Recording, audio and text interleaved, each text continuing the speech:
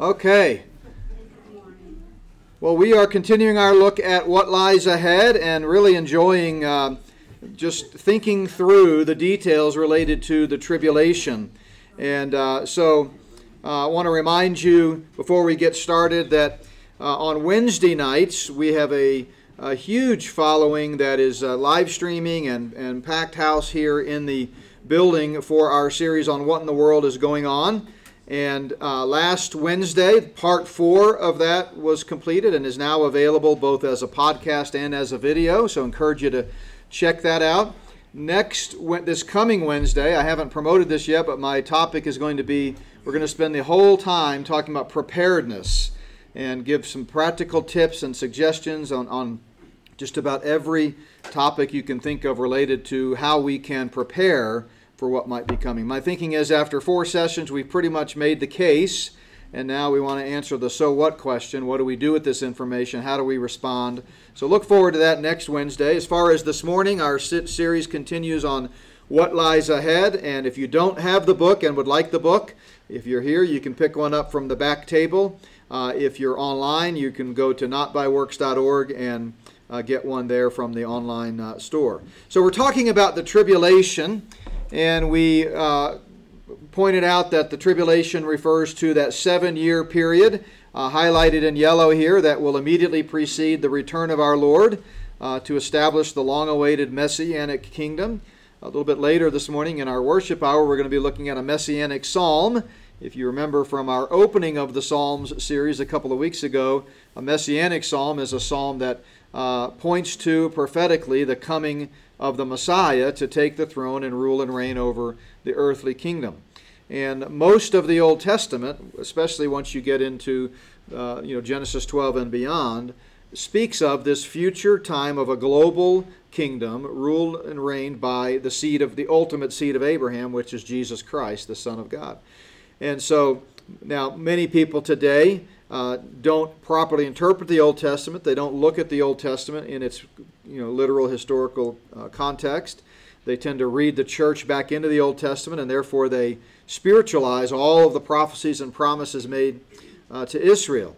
But the Old Testament, in its plain normal sense, emphasizes the national promises to Israel, and one of those is this future time of judgment that this morning we're going to talk about the purposes of that, and it's multifaceted, the purposes of the tribulation according to Scripture. But one of those purposes is to prepare the way for the coming of the Messiah. And so everything in terms of the biblical record really culminates with the return of Christ, as you see that on the right-hand side of the screen, that downward arrow, when he comes back and establishes this long-awaited kingdom. So that's been put on hold for now. The Bible talks about that in the New Testament and in Romans. We're going to look at that passage here in a second. But it doesn't mean that those promises will not be fulfilled. The church has not replaced Israel. God has not forsaken his unconditional covenant with Israel.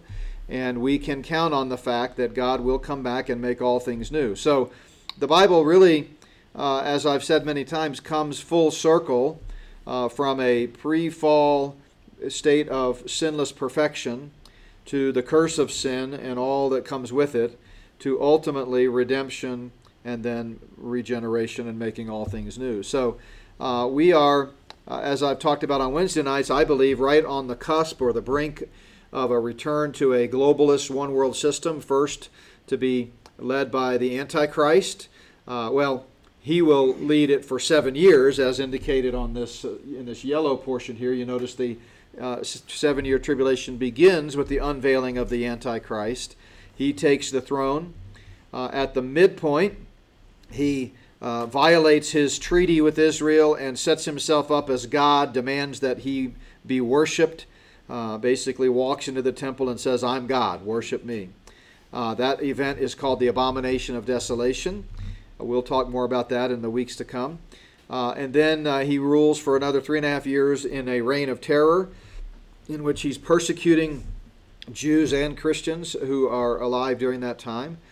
But then he is defeated at the Battle of Armageddon, when Christ comes back, and both the Antichrist and the false prophet, who is the second in command in this satanic regime, are cast into the lake of fire.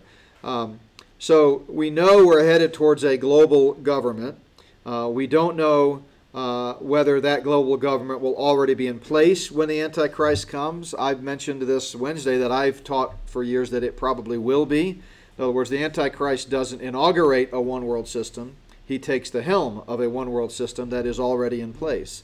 Can't prove that scripturally, but we certainly can prove scripturally that nothing prevents the one-world government from already being in place. There's nothing in Scripture that says the one-world government begins with the Antichrist. It simply says he takes the helm of it. And so we don't know when the rapture is going to occur and the Lord's going to rescue us. And so we have to assume, as we look at the signs of the times and the geopolitical events and all the things that are going on around us, that if the Lord tarries his coming, it's pretty likely we're going to be in a one-world system. Every nation has signed on to the UN Agenda 2030. All of the global leaders are either paid or played and part of the system, certainly all of the major world leaders. And it just seems like we are rapidly heading towards that one world system. Now, as we've talked about on Wednesdays, the one thing standing in the way, obviously there are a lot of things: God's sovereignty, God's timetable, the praying believers, and the Spirit of God moving on the face of the earth, a lot of things that we could point to. But from a human perspective, the one thing that is standing in the way of them fully going full bore with this one world system and actually having a world dictator is the United States of America.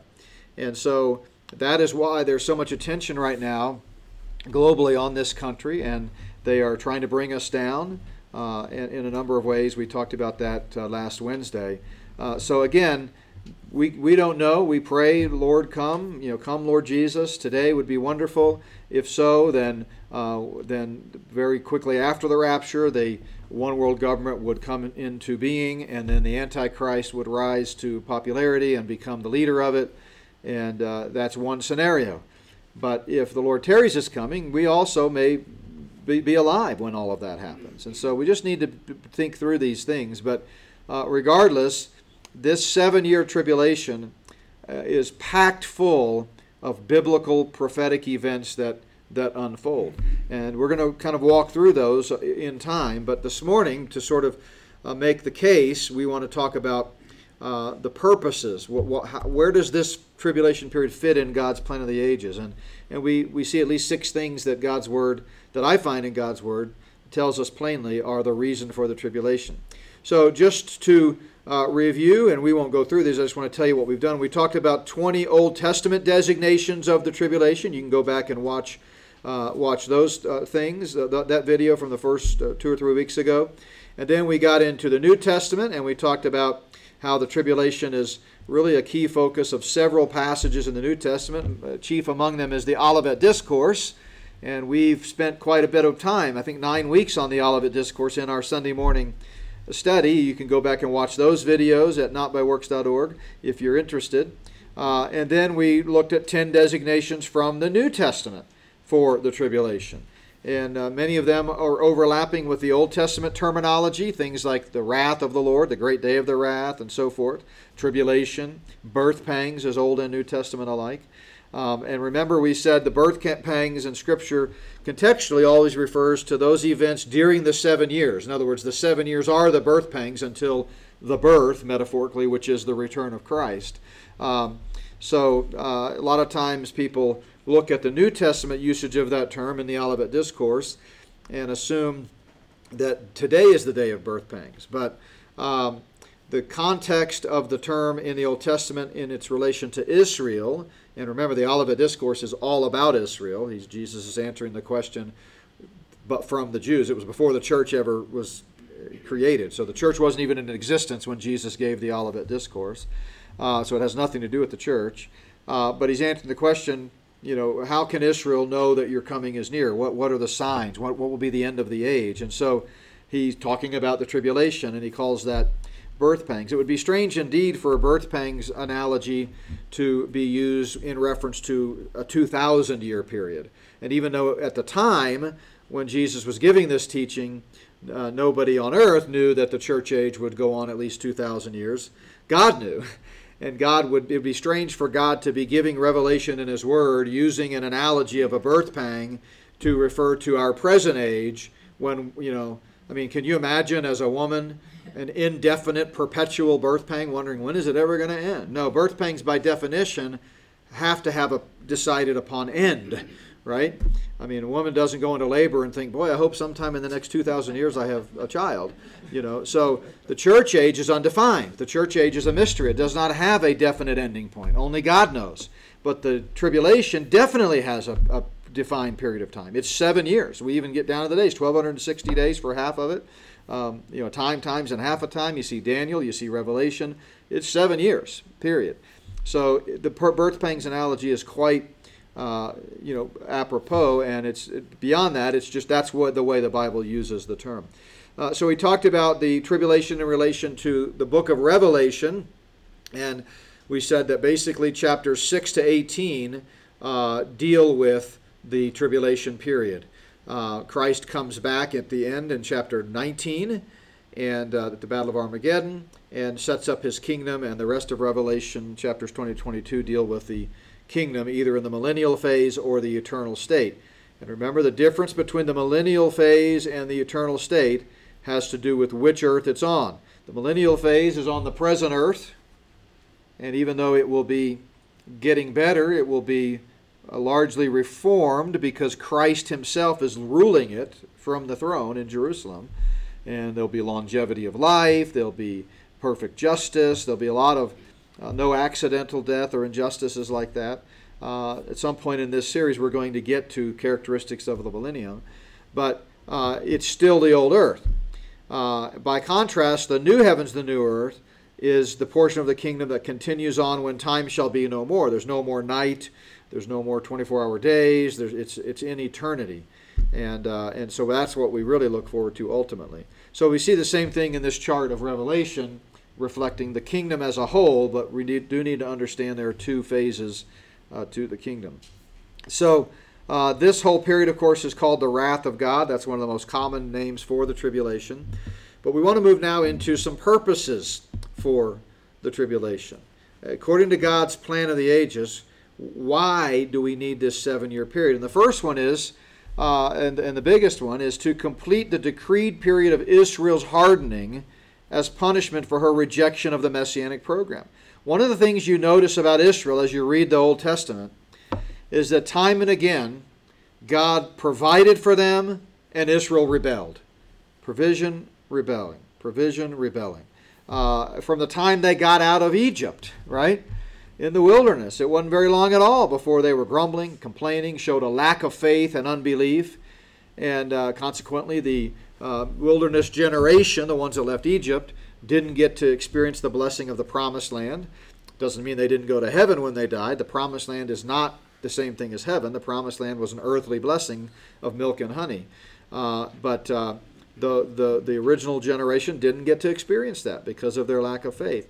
And then we could just walk through Israel's history and see in good times and bad, through prophets, priests, kings, and judges, they sometimes followed the Lord, sometimes didn't. And God's covenant of an ultimate kingdom is unconditional. It's going to happen. But the timing of it ebbs and flows in terms of Israel's rebellion or obedience. And we see that, say, for example, in Deuteronomy 30 with the blessings and cursings passages. And the blessings and cursings paradigm that God outlines for Israel was not intended to be taken as a condition for receiving the Abrahamic promise. It was just a matter of time. So from God's perspective, and this is the amazing thing about our God, somehow he's working together all things, even our mistakes and Israel's mistakes and so forth, to bring about his plan. But he can both, for example, simultaneously use a pagan nation to bring judgment upon Israel and then turn around and judge that pagan nation for punishing Israel. That's just the way God works. And so we don't understand it. We don't have the mind of God.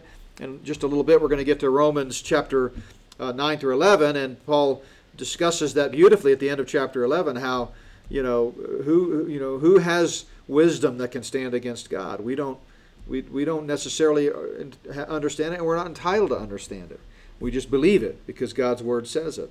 And so throughout the ages, you see the prophets basically talking about a period of time when Israel will be in disobedience, but ultimately, in belief, the nation of Israel will finally, once for all, believe the good news, have the kind of faith that their father Abraham had, Genesis 15:6, when he believed God and he was therefore accredited righteousness. And because of their faith, they will be regathered into the land, and the kingdom will commence. So we see that several prophets that talk about this. Isaiah says, to the Jewish people, keep on hearing but do not understand, keep on seeing but do not perceive. Their hearts are dull. And they're still in that period today. We see him go on, how long, Isaiah says, how long will this happen? Well, until the cities are laid waste and without inhabitant. That's a reference to the results of the tribulation period. By the time the 7 years of judgment are over, the world's going to be in utter desolation. And then Jesus says this, but although they did not, although he had done so many signs before them, they did not believe him. Remember, one of John's themes says he came into his own, Israel, but his own did not receive him, John 1. They did not believe him, that the word of Isaiah the prophet might be fulfilled, which he spoke, Lord, who has believed our report? And to whom has the arm of the Lord been revealed? Remember, Israel didn't believe. They didn't receive him as the Messiah. They crowned him with thorns. They rejected him. They stumbled, right? All of this was prophesied in the Old Testament. So none of this was caught God off guard, but from a human linear perspective, there was a cause and effect. Hypothetically, now we know this wasn't going to be the case because we have the whole counsel of God right now. We have the full story. But if you were alive in the first century, before the Word of God had been collected into 66 books and distributed, you would have wondered, and you would have been correct to say, had Israel received the king and crowned him as King of Kings and Lord of Lords, that we would have ushered right into the kingdom age in the first century, hypothetically. But that God knew that wasn't going to happen, and we now have the full picture that God had intended to have this creation of the church age, which the New Testament tells us about. Paul calls it a mystery. It was something previously unforetold, but now being revealed by the Holy Spirit through the pen of the human authors. And that church age is the age in which we live now. But that does not mean that the plan for Israel was shunned and set aside, as we're going to see in just a moment. So, in fact, let's do that now. Romans chapter 11. If you want to turn there, I want to kind of spend a little bit of time in Romans.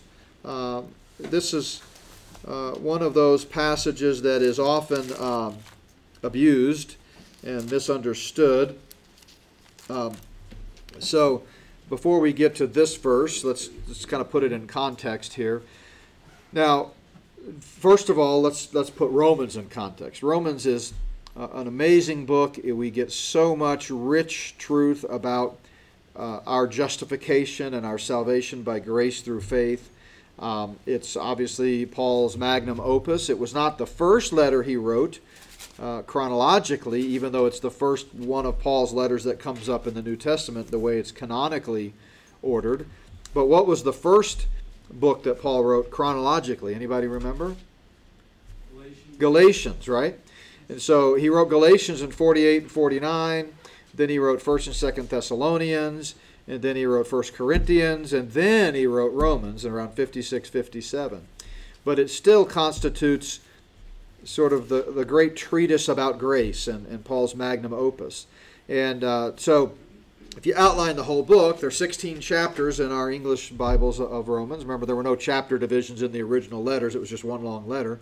But we've broken it up into 16 chapters, and it's pretty easy to outline that way. The first 3 chapters are all about man's sinfulness and how man is without excuse, that God has made himself known to people everywhere through nature and providence and the like. And so anybody that cries out to the Creator God, God will make sure that they receive special revelation and details about the gospel. But the bottom line is we're all filthy, dirty, rotten sinners. Romans 3:10, there's none righteous, no, not one. Romans 3:23, for all have sinned and fallen short of the glory of God. Then in chapters 4 and 5, he presents the solution. But God commendeth his love toward us, and that while we were yet sinners, Christ died for us, right? So 4 and 5 is all about the good news and the provision and the solution for our desperate predicament. And then having presented the solution to the penalty of sin and telling you how to get it, which is by faith. For example, Romans 5 verse 1 says we are justified by faith and have peace with God. God demonstrates his own love for us in that while we were yet sinners, Christ died for us. Verse 10, for when we were enemies, we were reconciled to God through the death of his Son. Much more, having been reconciled, we shall be saved by his life, and so on and so forth. And great section there at the end of chapter 5, comparing the first Adam, who brought sin into the world, to the second Adam, Christ, who brought life into the world. But then chapters 6 to 8 are written primarily directed toward the believer, and now that you've believed in Christ and been born again, and the penalty of sin has been removed, now how should you function? And it gives a lot of practical advice about walking in the Spirit and not after the flesh, and those types of things. And so chapter 7, for example, in Romans is where Paul talks about that struggle. He says, the things that I know I should do, I don't do. He's talking about his life as a believer, yet the things that I know I shouldn't do, I end up doing those things. Oh, wretched man that I am, who will rescue me from this body of death? And then the key in chapter 6 through 8 is that we need to reckon ourselves dead to sin. We need to consider our new life in Christ. That's the first command you get to in the book of Romans, is Romans chapter 6, verse 11. Reckon yourselves dead to sin.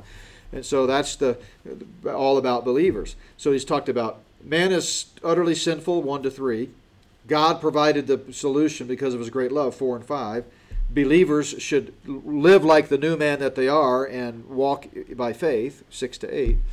Then in chapters 9 through 11, he talks about Israel. Because remember, God's not through with Israel. And in the first century, 56 AD, he's still writing to a lot of Jewish believers and Jewish unbelievers for that matter. He talks right at the beginning in 1:16 about, I'm not ashamed of the gospel, for it's the power of God to salvation to everyone who believes.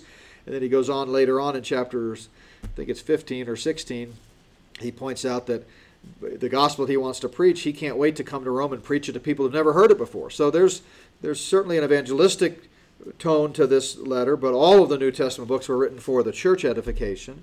And since it was written in a Jewish context where the church was still in its infancy and predominantly Jewish in nature, people wondered, well, does all of this mean that God has forsaken his plan for Israel?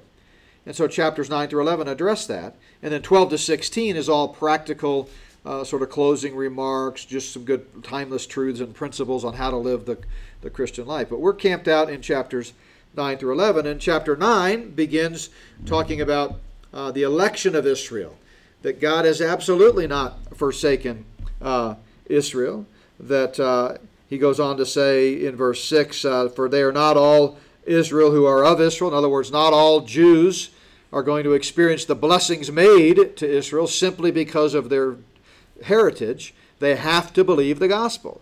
Only those who believe the gospel are saved. Jew, Gentile, doesn't matter.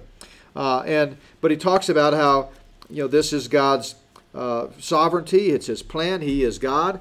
And he talks all about the election of Israel, that God chose Israel as his chosen nation, the apple of his eye.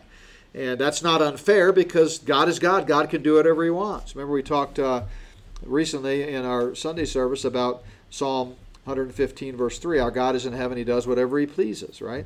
So a lot of people take chapter 9. I didn't put the chapters in here, but this first bullet here is chapter 9, is the election of Israel. And they miss the context entirely. And then they make it all about individual election. And Calvinists do this. And I believe in election, but not because of Romans 9. I believe in individual election because of passages like Ephesians 1 and others. But that's a subject for another day. You can, if you're interested in that, you can look at some of my stuff on Calvinism. But that's not what Romans 9 is talking about. He's talking about how God has chosen Israel. Then he goes on to talk about the rejection by Israel in chapter 10. So chapter 10 is all about how they rejected him.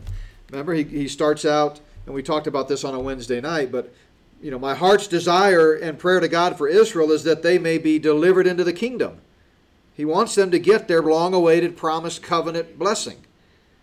But he says the problem is they have not believed the gospel. If you skip down to verse 16, they have not all obeyed the gospel. And then he quotes Isaiah, which we quoted earlier, or Jesus, I think, referenced it. Lord, who has believed our report?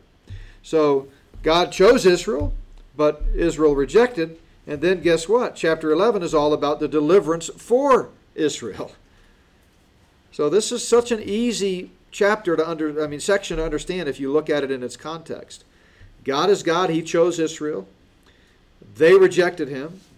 God nevertheless will ultimately deliver them into the kingdom. You get to the end of chapter 11, and he says, the deliverer, let's start out in verse 25, Romans 11:25. I don't have it on the screen, but he says, I do not desire, brethren, that you should be ignorant of this mystery, lest you should be wise in your own opinion. Well, what is that mystery? That blindness in part has happened to Israel until the fullness of the Gentiles has come in. And we're going to come back to that phrase, fullness of the Gentiles, again. But notice a couple of things. First of all, that reference to blindness. Israel has been essentially in a period of blindness or stupor perpetually since the last exile. They were brought back into the land, but they still didn't believe, and they still didn't respond in faith to God's covenant promises. And so they've been scattered abroad, nationally or globally, and they've been still awaiting the future fulfillment and return to the promised land, just as God's word said they would. So it's a period of blindness right now. But notice he says blindness in part. What does he mean by in part? In what sense today are some Jews not walking in blindness? Anybody know? Like Messianic Jews? Which is another way to say what?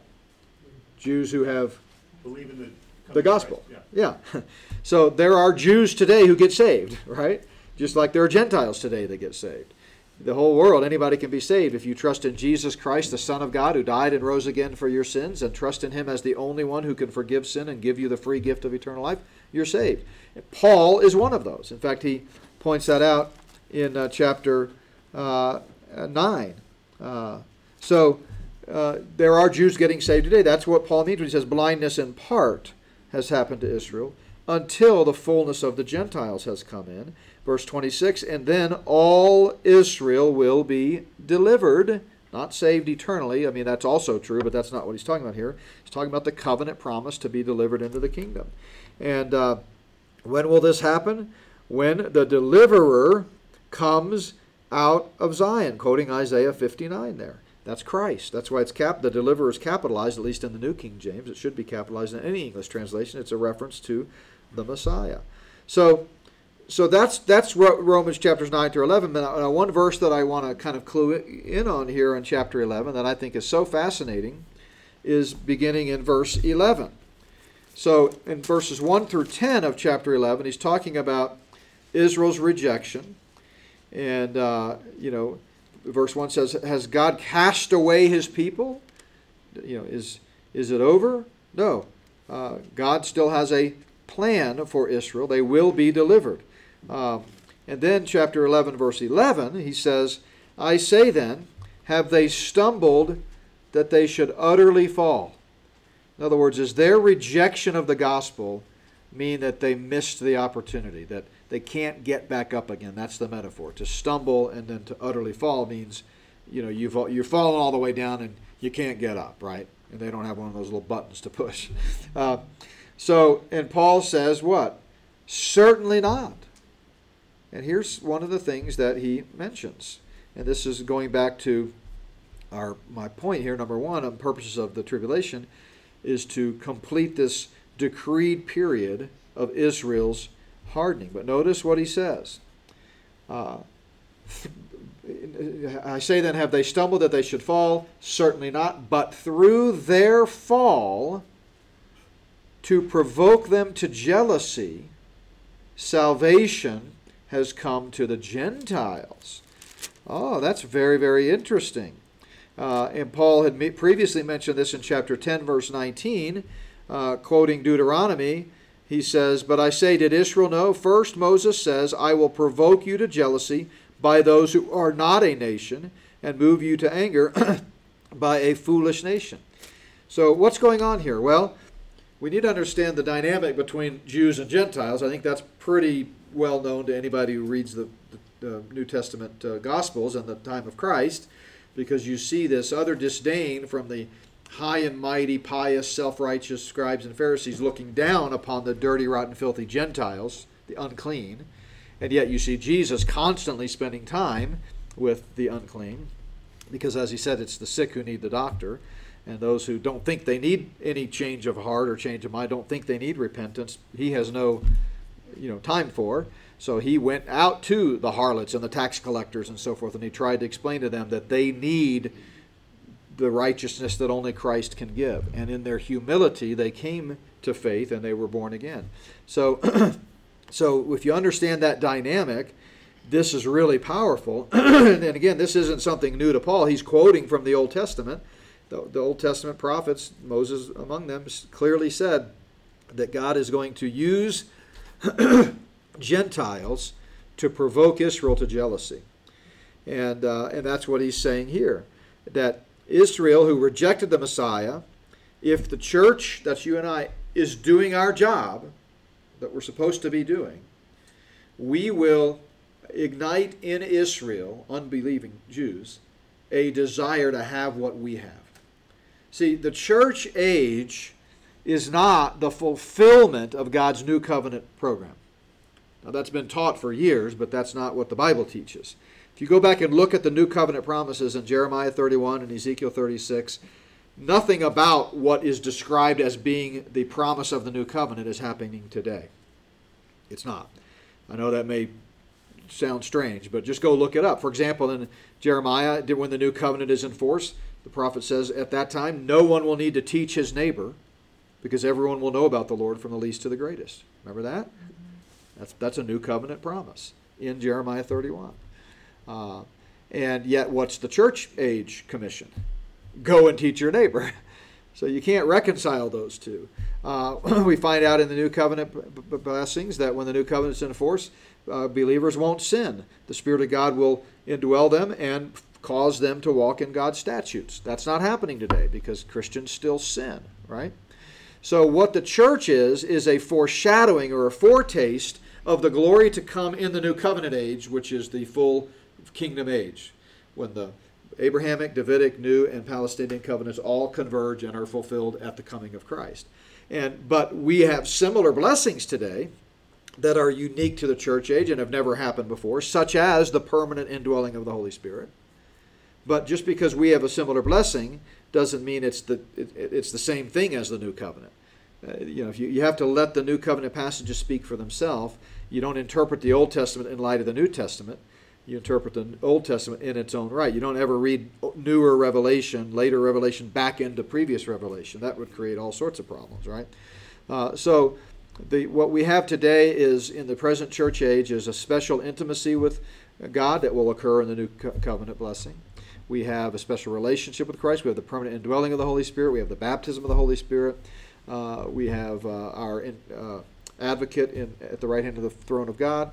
But all of this, as Jews who come from generations of people that were distant from God, and we've talked a lot about this in our study through Hebrews, they saw God afar off. They had to go through him through human mediaries. They had to go through the feasts and the festivals and the rituals.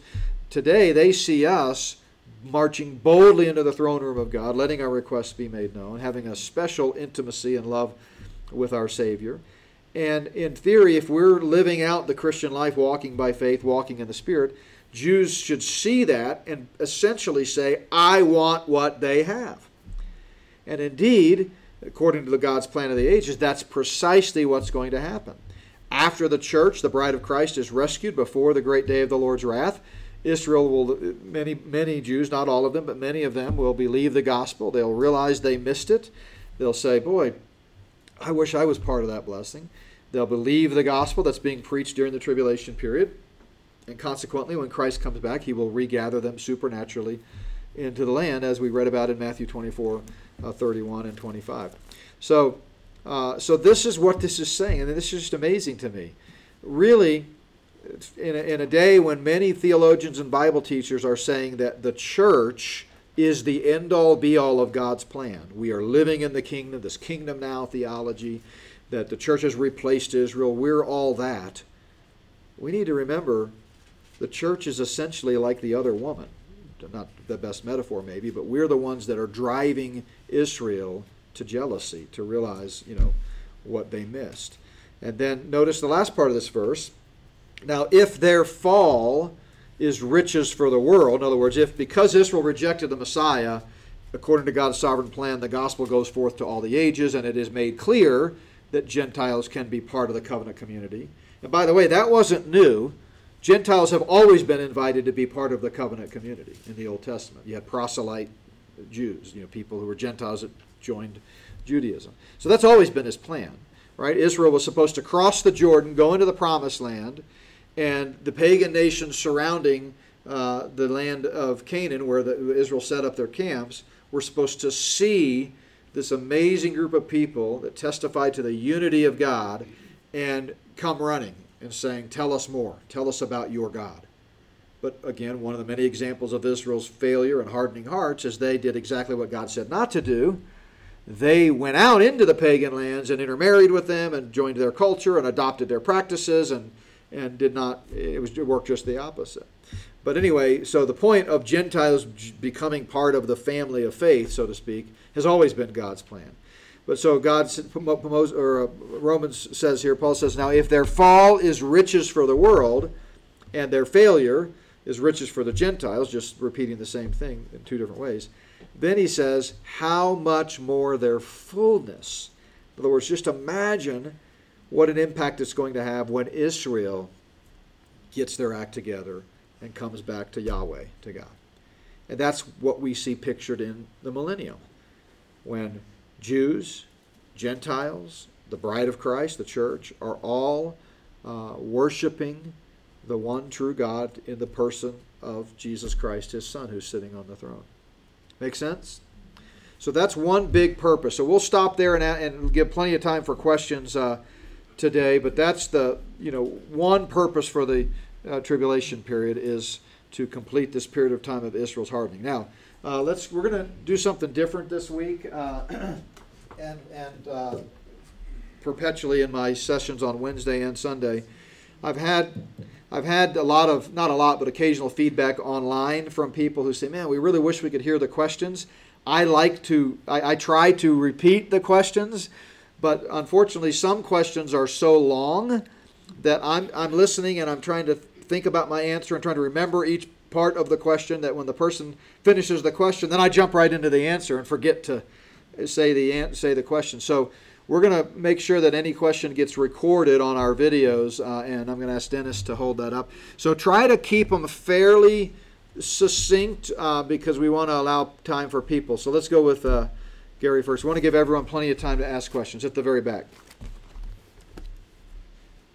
If the Jews had accepted Jesus as the Messiah, there never would have been a church age. Is that correct? Again, so I think that picked it up. If the Jews had received Jesus as the Messiah in the first century, there never would have been a church age. Yes, from a human perspective, thinking linearly from only on our perspective, that's true. We know from God's perspective that Israel, he prophesied that Israel would reject the Messiah. But yes, that is true. Somebody else up here, hang on. Wait for the mic. We're going to give Dennis a workout here. Do you think that people, in the last part of the tribulation who are, hiding in the rocks like Isaiah 2, like 19 through 22, do you think that's because they basically aren't allowed to believe in Jesus after they've got the mark of the beast? No, I think the people hiding in the rocks, at least if you correlate that to Revelation and to the Olivet Discourse in Matthew 24, are believers who have believed the gospel and are hiding out from the persecution of the Antichrist. So they're hiding out. Remember, at the end of chapter 6 of Revelation, it says, hide us from the wrath, that is coming upon us. So and wrath in the book of Revelation, it's the Greek word orge, and it's used both of Satan's wrath and God's wrath, God's divine wrath. So I think, hypothetically, it's probably going to be both. It's going to be so chaotic during the tribulation period that I think everyone's going to be suffering in some way or another. People who've taken the mark, and that means they've rejected the gospel, will be victims of a lot of the natural judgments of God, the seal, trumpet, and bowl judgments, the earthquakes, the floods, the poison water, the locusts. So they could be hiding out from that type of thing.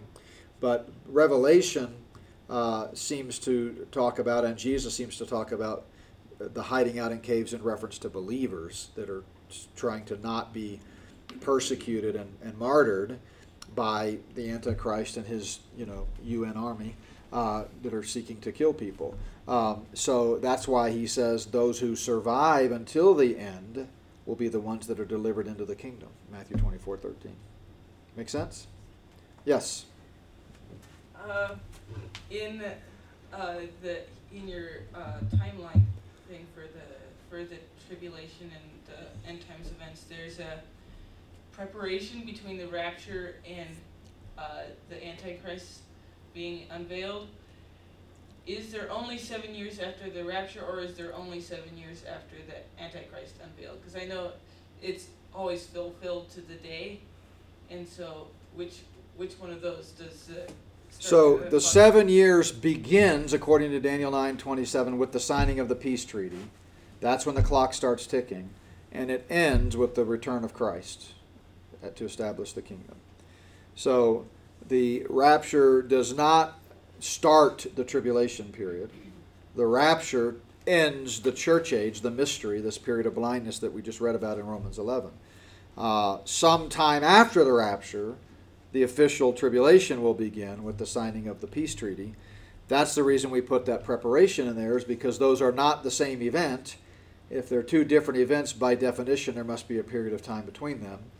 The Bible is silent as to how long that is, but it does speak of certain things that make the most sense as occurring during that time. And scholars have debated this for years. In my book, I mention, I think, 8 different views on when the battle of Gog and Magog in Ezekiel 38 and 39 takes place. But I believe, and many others believe, it's most likely going to take place during that period of preparation you just asked about. So after the rapture, chaos ensues, the battle of Gog and Magog occurs. Coming out of that battle, the Antichrist gains worldwide fame and notoriety, which propels him into a status as world leader. So, somebody else. Yes, over here. Debbie, what do you think the general Jew thinks about Bible-believing Christians today? Wow, that's a tough question. What do I think a general Jew, like just your average Jew, would think about Christians? Obviously, I'm not Jewish. I have some Jewish friends, and I wish they were with me right now, some that run Jewish ministries. I think Judaism is a lot like other world religions, where you have people who might check the box Judaism if asked, what's your religion? But other than that, they're not really into it. They're not practicing. They're not, they're just, that's just their heritage, But for those who are, practicing Jews that, still follow the Jewish law, I would think they think we're deceived and that we've misidentified the Messiah. And they would have, I would assume, the same type of attitude that the unbelieving Jews of the first century had. That they just think, they view Christians and Christ, or they wouldn't call him the Christ, but Jesus, let's say, they view Jesus as a threat, and they're still looking for the Messiah. I remember sitting by a Jew one time on an airplane, and I asked them if they were still looking for the Messiah, and their answer was, yeah, they are, but it was kind of like like not eagerly at all. The tone and the idea behind their answer was sort of, well, yeah, he'll probably come. We're kind of keeping one eye out, but it's like they've lost hope, So that's just one little anecdote, but yeah, that would be best guess at how they view us. So, anybody else? Okay, well, awesome. Well, thank you for coming. Thank you for watching online. We're going to take a break. Our worship service here in the building will take place at 10 o'clock at Mountain Time, 15 minutes or so. For those of you joining by live stream, we will come back on again. It's always a little bit of a guess, but roughly anywhere from 10:25 to 10:35 in that time frame when we begin the message. All right, thanks and God bless.